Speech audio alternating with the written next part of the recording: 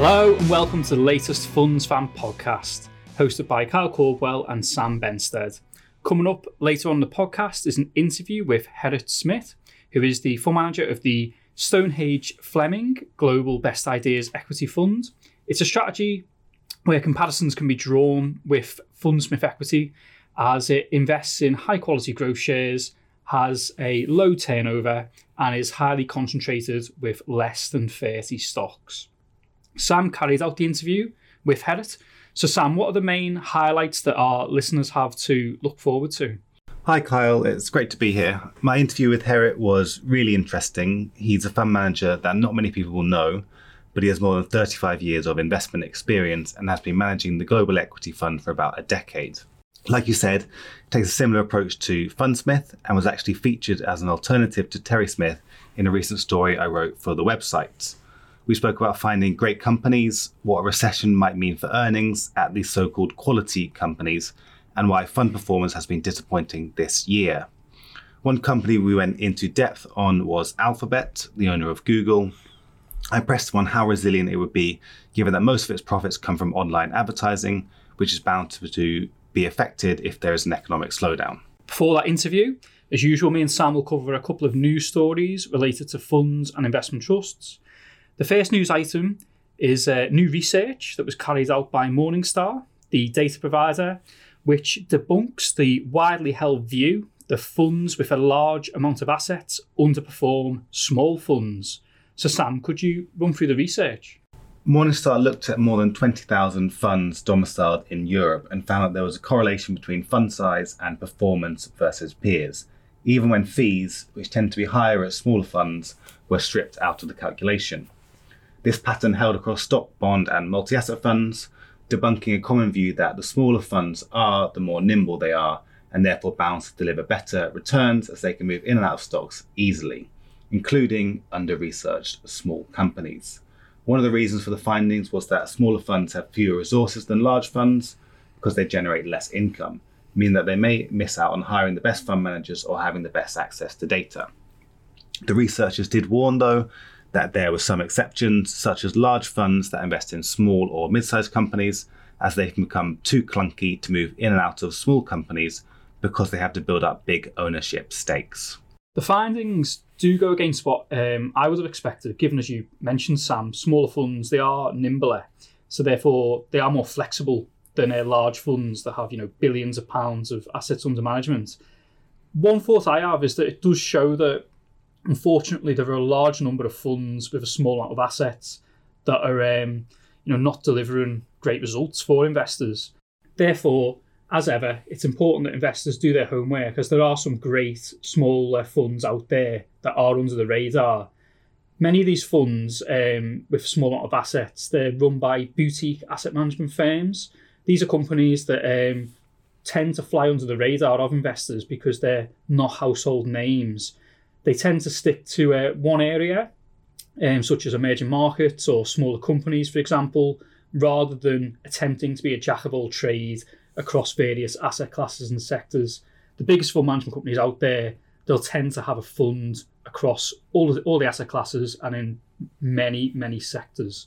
Backing a boutique does have the advantage of the fund manager's interests typically being more directly aligned with fund performance. This is because the fund manager tends to have a bigger stake in the overall fund management company. And an argument could also be made with boutique fund management companies that fund managers have greater independence in the way that they manage the assets. Whereas in a larger company, there could be more pressure to toe a corporate line. Of course, though, greater freedom is not always healthy, particularly if there's a lack of oversight on how the fund manager invests, and the fund manager may not be challenged appropriately in a small team. And finally, another disadvantage is that smaller funds run by boutique fund managers, they do tend to be more expensive than funds that are managed by larger asset management companies. And this is down to the fact that boutique fund managers, they have more overheads, which makes achieving economies of scale more difficult. What are your thoughts, Sam?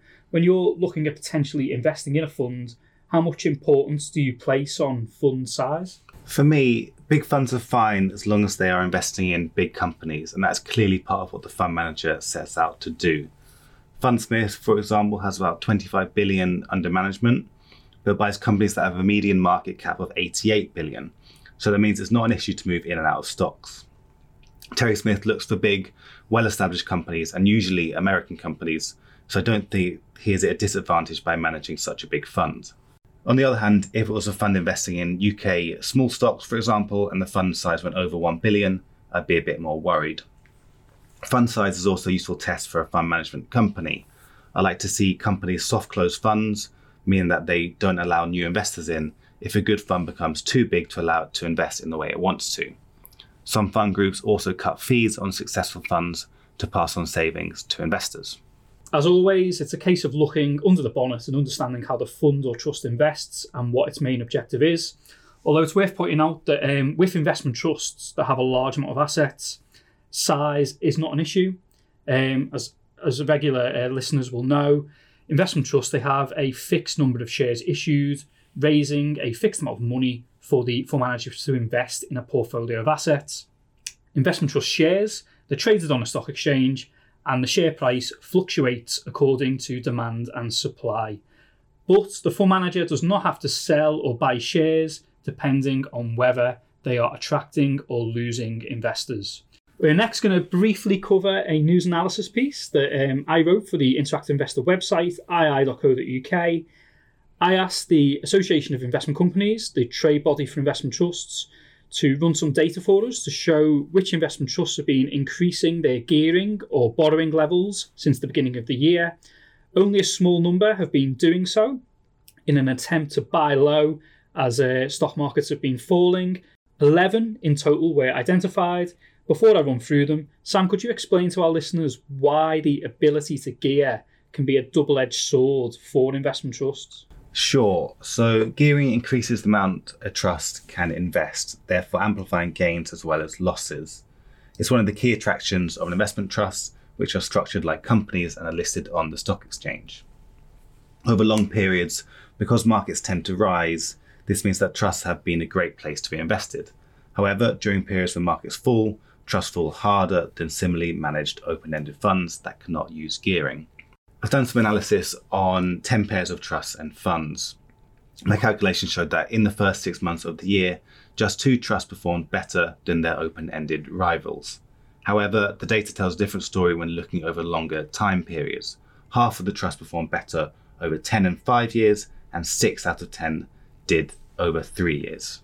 So of those 11 trusts that have been increasing their gearing levels from the start of the year to the end of June, 3 are managed by Baillie Gifford, Scottish Mortgage, Monks and Edinburgh Worldwide.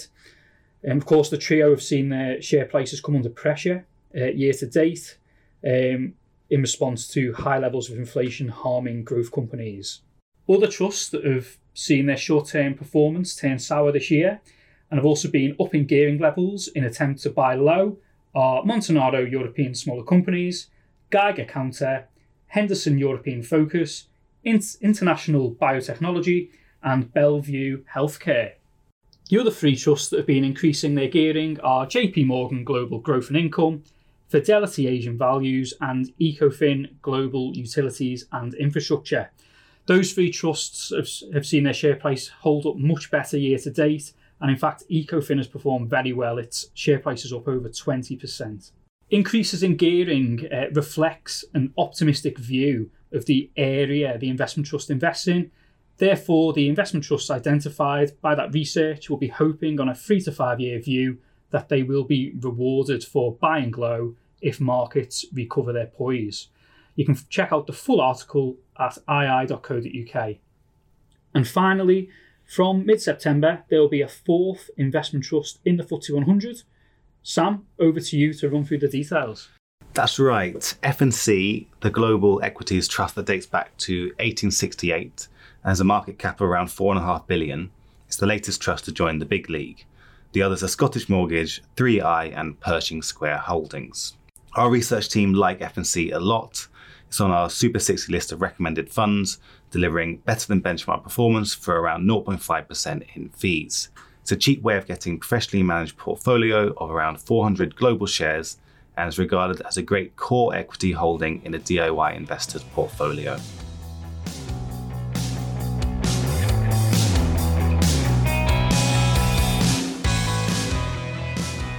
Today my guest is Gerrit Smit, manager of the Stonehage Fleming Global Best Ideas Fund. The £1.7 billion global equities fund is the top performer since launch nearly a decade ago, returning about 25 percentage points more than the MSCI All Country World Index. Gerrit has been in charge for that entire period and has more than 35 years of investment experience, so it really is fantastic to have him on the show. Gerrit, thank you for joining. Thank you, Sam. So could you tell me a little bit about the fund? What types of companies do you look for? How often do you trade? And what makes this a best ideas fund? This fund is a portfolio of what we perceive to be the world's best quality companies. They each have a particular strategic competitive edge, and along with that, each one is attractively valued. So clearly, we believe that combination should give us an attractive return over time. It's quite a concentrated portfolio. It holds 28 different businesses. So with that number, each one of them can have a good impact on the portfolio. Our orientation is very strategically. We almost think like a businessman buying a business for the intention to hold it for long and benefit from the compounding growth that we see in these businesses. The main issues that we need total conviction on for each candidate for the portfolio, firstly, is that organically the business should keep growing well ahead of the economy itself. So that organic growth is the main issue, and we therefore a so-called growth investor. Along with that, we need total conviction about the quality of the management team and the business culture to orientate themselves for sustainable growth for the long term. Then thirdly, we only invest in companies that are already very profitable and that have very strong balance sheets. And then lastly, they all have to generate lots of free cash flow, because in the end, that is what we as shareholders can claim from the business. So it's all in all quite technology and healthcare driven. And on your question on how often we trade, because of the strategic orientation, our turnover in the portfolio is relatively low. Almost half of the positions have been there from inception. But when we come across a better candidate, we will replace the weakest one in the portfolio, or call it then rather the least strongest one than a weaker one.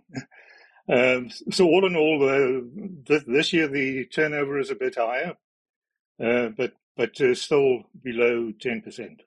That's a great introduction. And one thing that stood out for me when researching this was that your fact sheets are packed with lots of data about the portfolio, things like the operating margin, price to earnings ratio, free cash flow yield. Could you talk through maybe one or two of these data points that you look for and calculate, and explain why that is, that reflects a strong, high quality company? Perhaps the combination of the return on invested capital that can then lead to sustainable growth and free cash flow.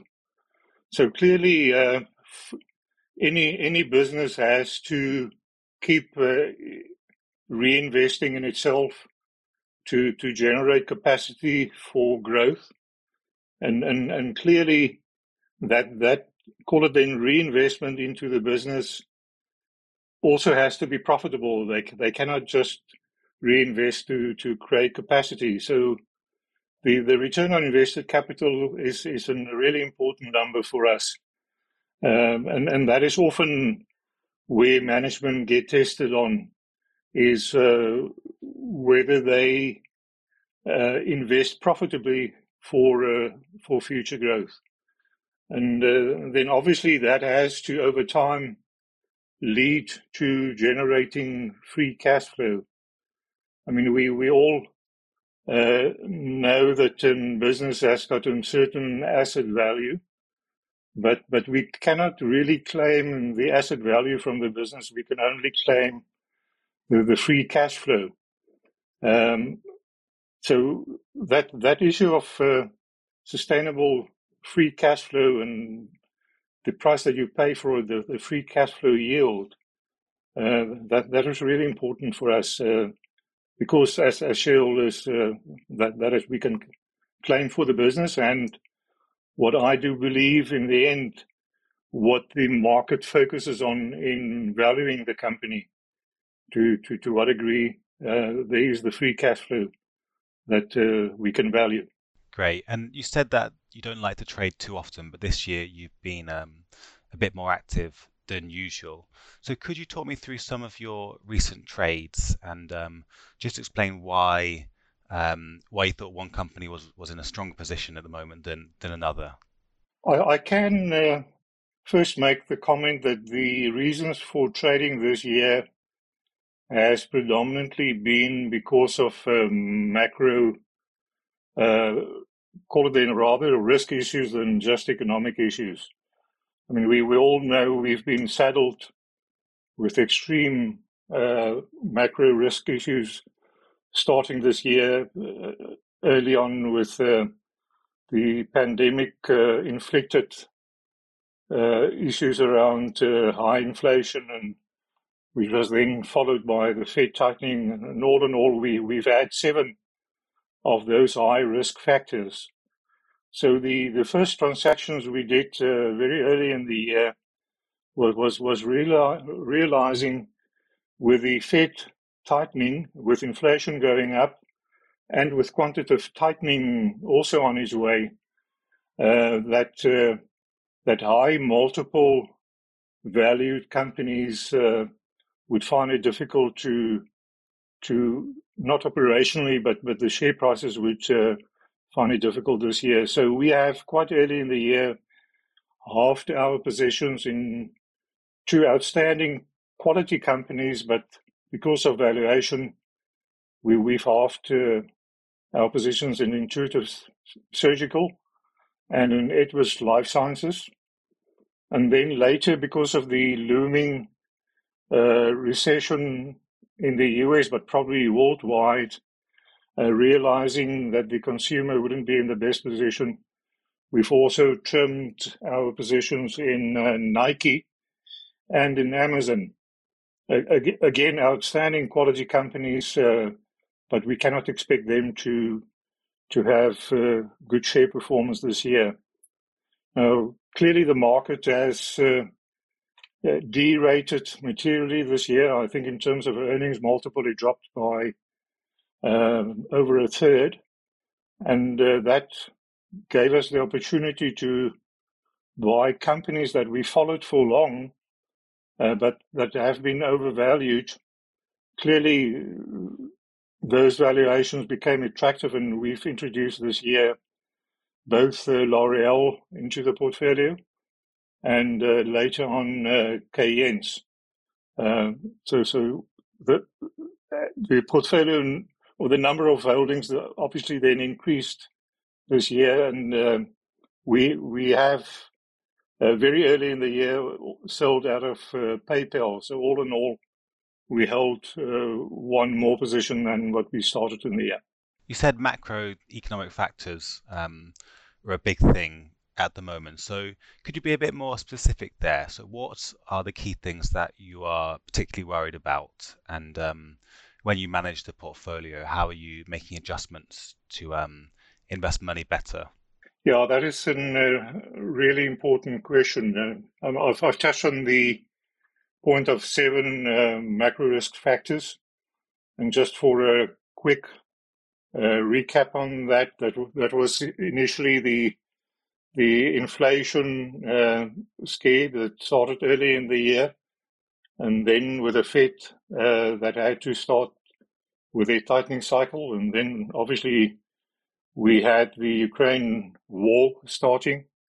Shortly after that, China went into their second lockdown for the world's second largest economy.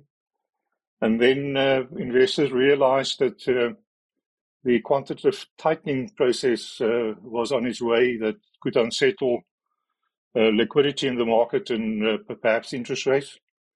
And along with all of these, the dollar kept appreciating, and at a stage was up 14% a year. And that's not good for any economy. And as a result of all of these, the looming U.S. recession became a concern, and we don't know whether we yet have to add Taiwan as another risk factor. But all in all, what we as investors have to assess is whether this combination of these risk factors, while we're following each one of them individually, in the end it is about the combination and whether that overall risk is in process of still worsening further or stabilizing and hopefully later improving. And our perception is that into June, it was starting to stabilize, and it's probably now in a good process of stabilizing. So as you may have gathered from my response on the previous question, we have early in the year sold out of some of our existing positions or part of those. And as the perception of this overall risk composition then started stabilizing, we've added the two positions. So clearly we're in process of building more comfort and conviction than where we started in the year. And so far it almost feels like 2022 may be a year of two halves. And as we perhaps head into a recession into the US, in the UK, and Europe this winter, how resilient are earnings going to be in your portfolio companies? I noticed something like Alphabet, one of your top holdings, is very reliant on online advertising, which naturally, well, it should decline if people have less disposable income and businesses aren't investing as much. So are you worried that you're going to see an earnings hit in these quality companies? Yeah, that is clearly a concern to many, and I think the level of comfort that an investor can have obviously is very dependent on your definition of quality, and those four factors that I started our discussion with, clearly our portfolio is one of getting back to the first point of organic growth staying above or well above economic growth. So within that, the main theme in our portfolio is the one of participating in this digital revolution that we all are very conscious of, with issues around artificial intelligence and cloud computing, Internet of Things, big data, and cybersecurity, and so forth. If I may dare say,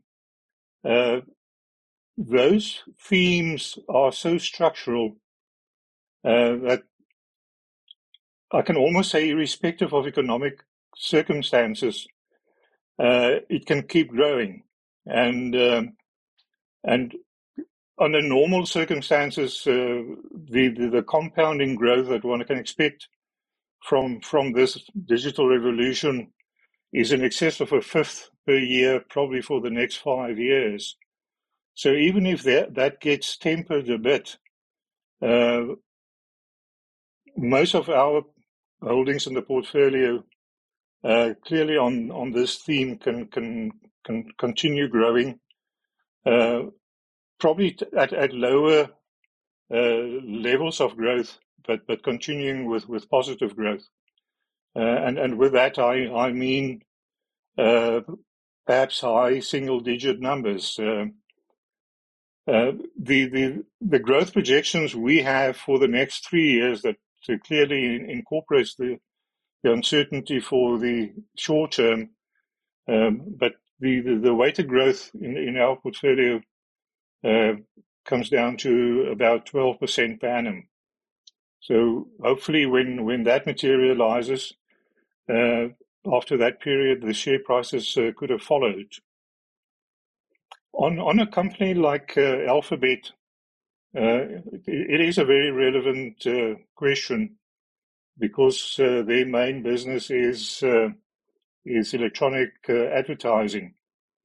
The important point on Alphabet is that they've got a number of different drivers that drive that electronic advertising income. I mean, first we have obviously Google search. The most recent results have shown that to be surprisingly resilient. And then along with that, we have Android. About 3/4 of the world's mobile phones run on the Android operating system. Hopefully, most of those people will keep using that for transactions. And then along with that, they have YouTube. And as you may know, YouTube is by far the most popular system for the teenage group, even more so than Instagram and TikTok. So whether these will drop materially, I'm not totally convinced. We can expect perhaps weaker growth, but I'm not so convinced about deep negative growth. And then lastly, as you may well know, Alphabet is now the US's third largest cloud business. So they invest heavily in cloud, and that is totally independent of the advertising income. So that can probably also make a contribution for Alphabet to perhaps do better under circumstances that would otherwise have been the case.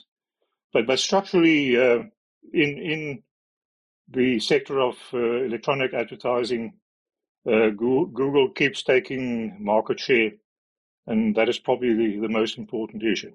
Your fund has great long-term performance, but over the past year it's been a bit weaker as interest rates have risen and value shares, oil companies, mining companies, cheap stocks have done a bit better than these highly priced quality stocks. So why do you think your approach is the right approach? And taking a 5-10 year view, it's your basket of companies which will deliver the best returns to investors.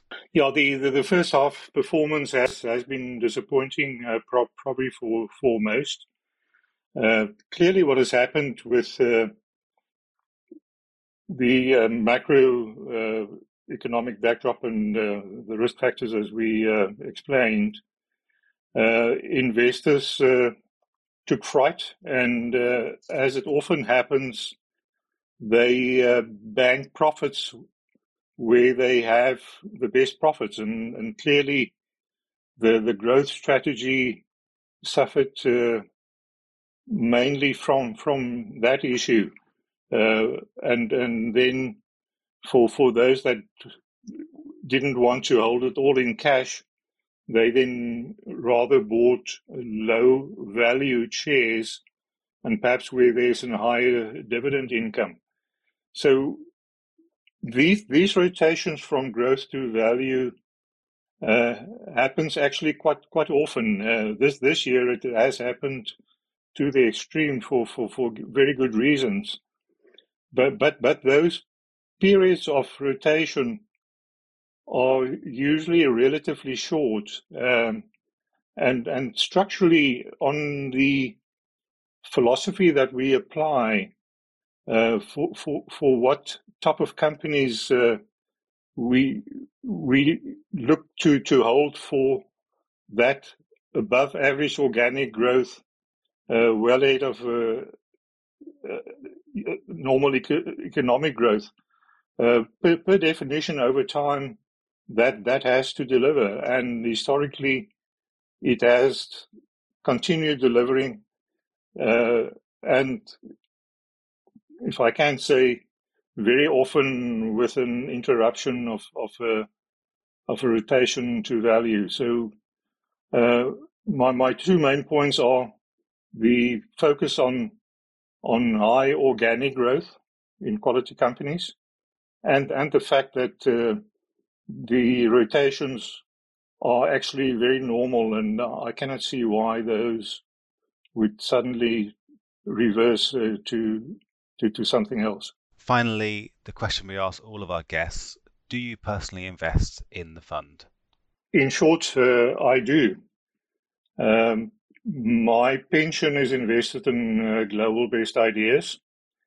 I manage global best ideas as I would manage my own money, and that is simply for sustainable compounding growth at what I perceive a lower level of risk, as I defined those four critical factors for companies to be considered for global best ideas. And I do believe it is a responsible way to manage scarce money. Gerrit, it's been a pleasure. Thank you very much for coming on to the Fundsfan podcast. My pleasure. Thank you, Sam. That's all we have time for today. But before we go, we wanted to share with you that our podcast will soon look and sound a little different. In the next few weeks, the Richard Hunter interview will be moving to the II YouTube channel as a video-based series, with Fundsfan becoming a new weekly show called On the Money, hosted by Becky O'Connor and myself. On the Money will look at the biggest news stories and how they could affect your investments. If you're already a subscriber to our podcasts, you won't need to do a thing.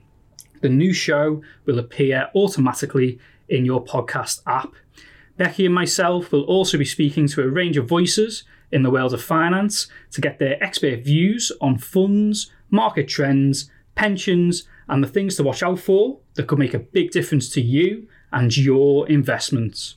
And we want you to get involved as much as possible. Join the conversation on Twitter at @IIOnTheMoney, or send us a question to otm@ii.co.uk. And join us soon for episode 1. Sam and myself will see you back here on Fundsfan in a couple of weeks. Bye for now.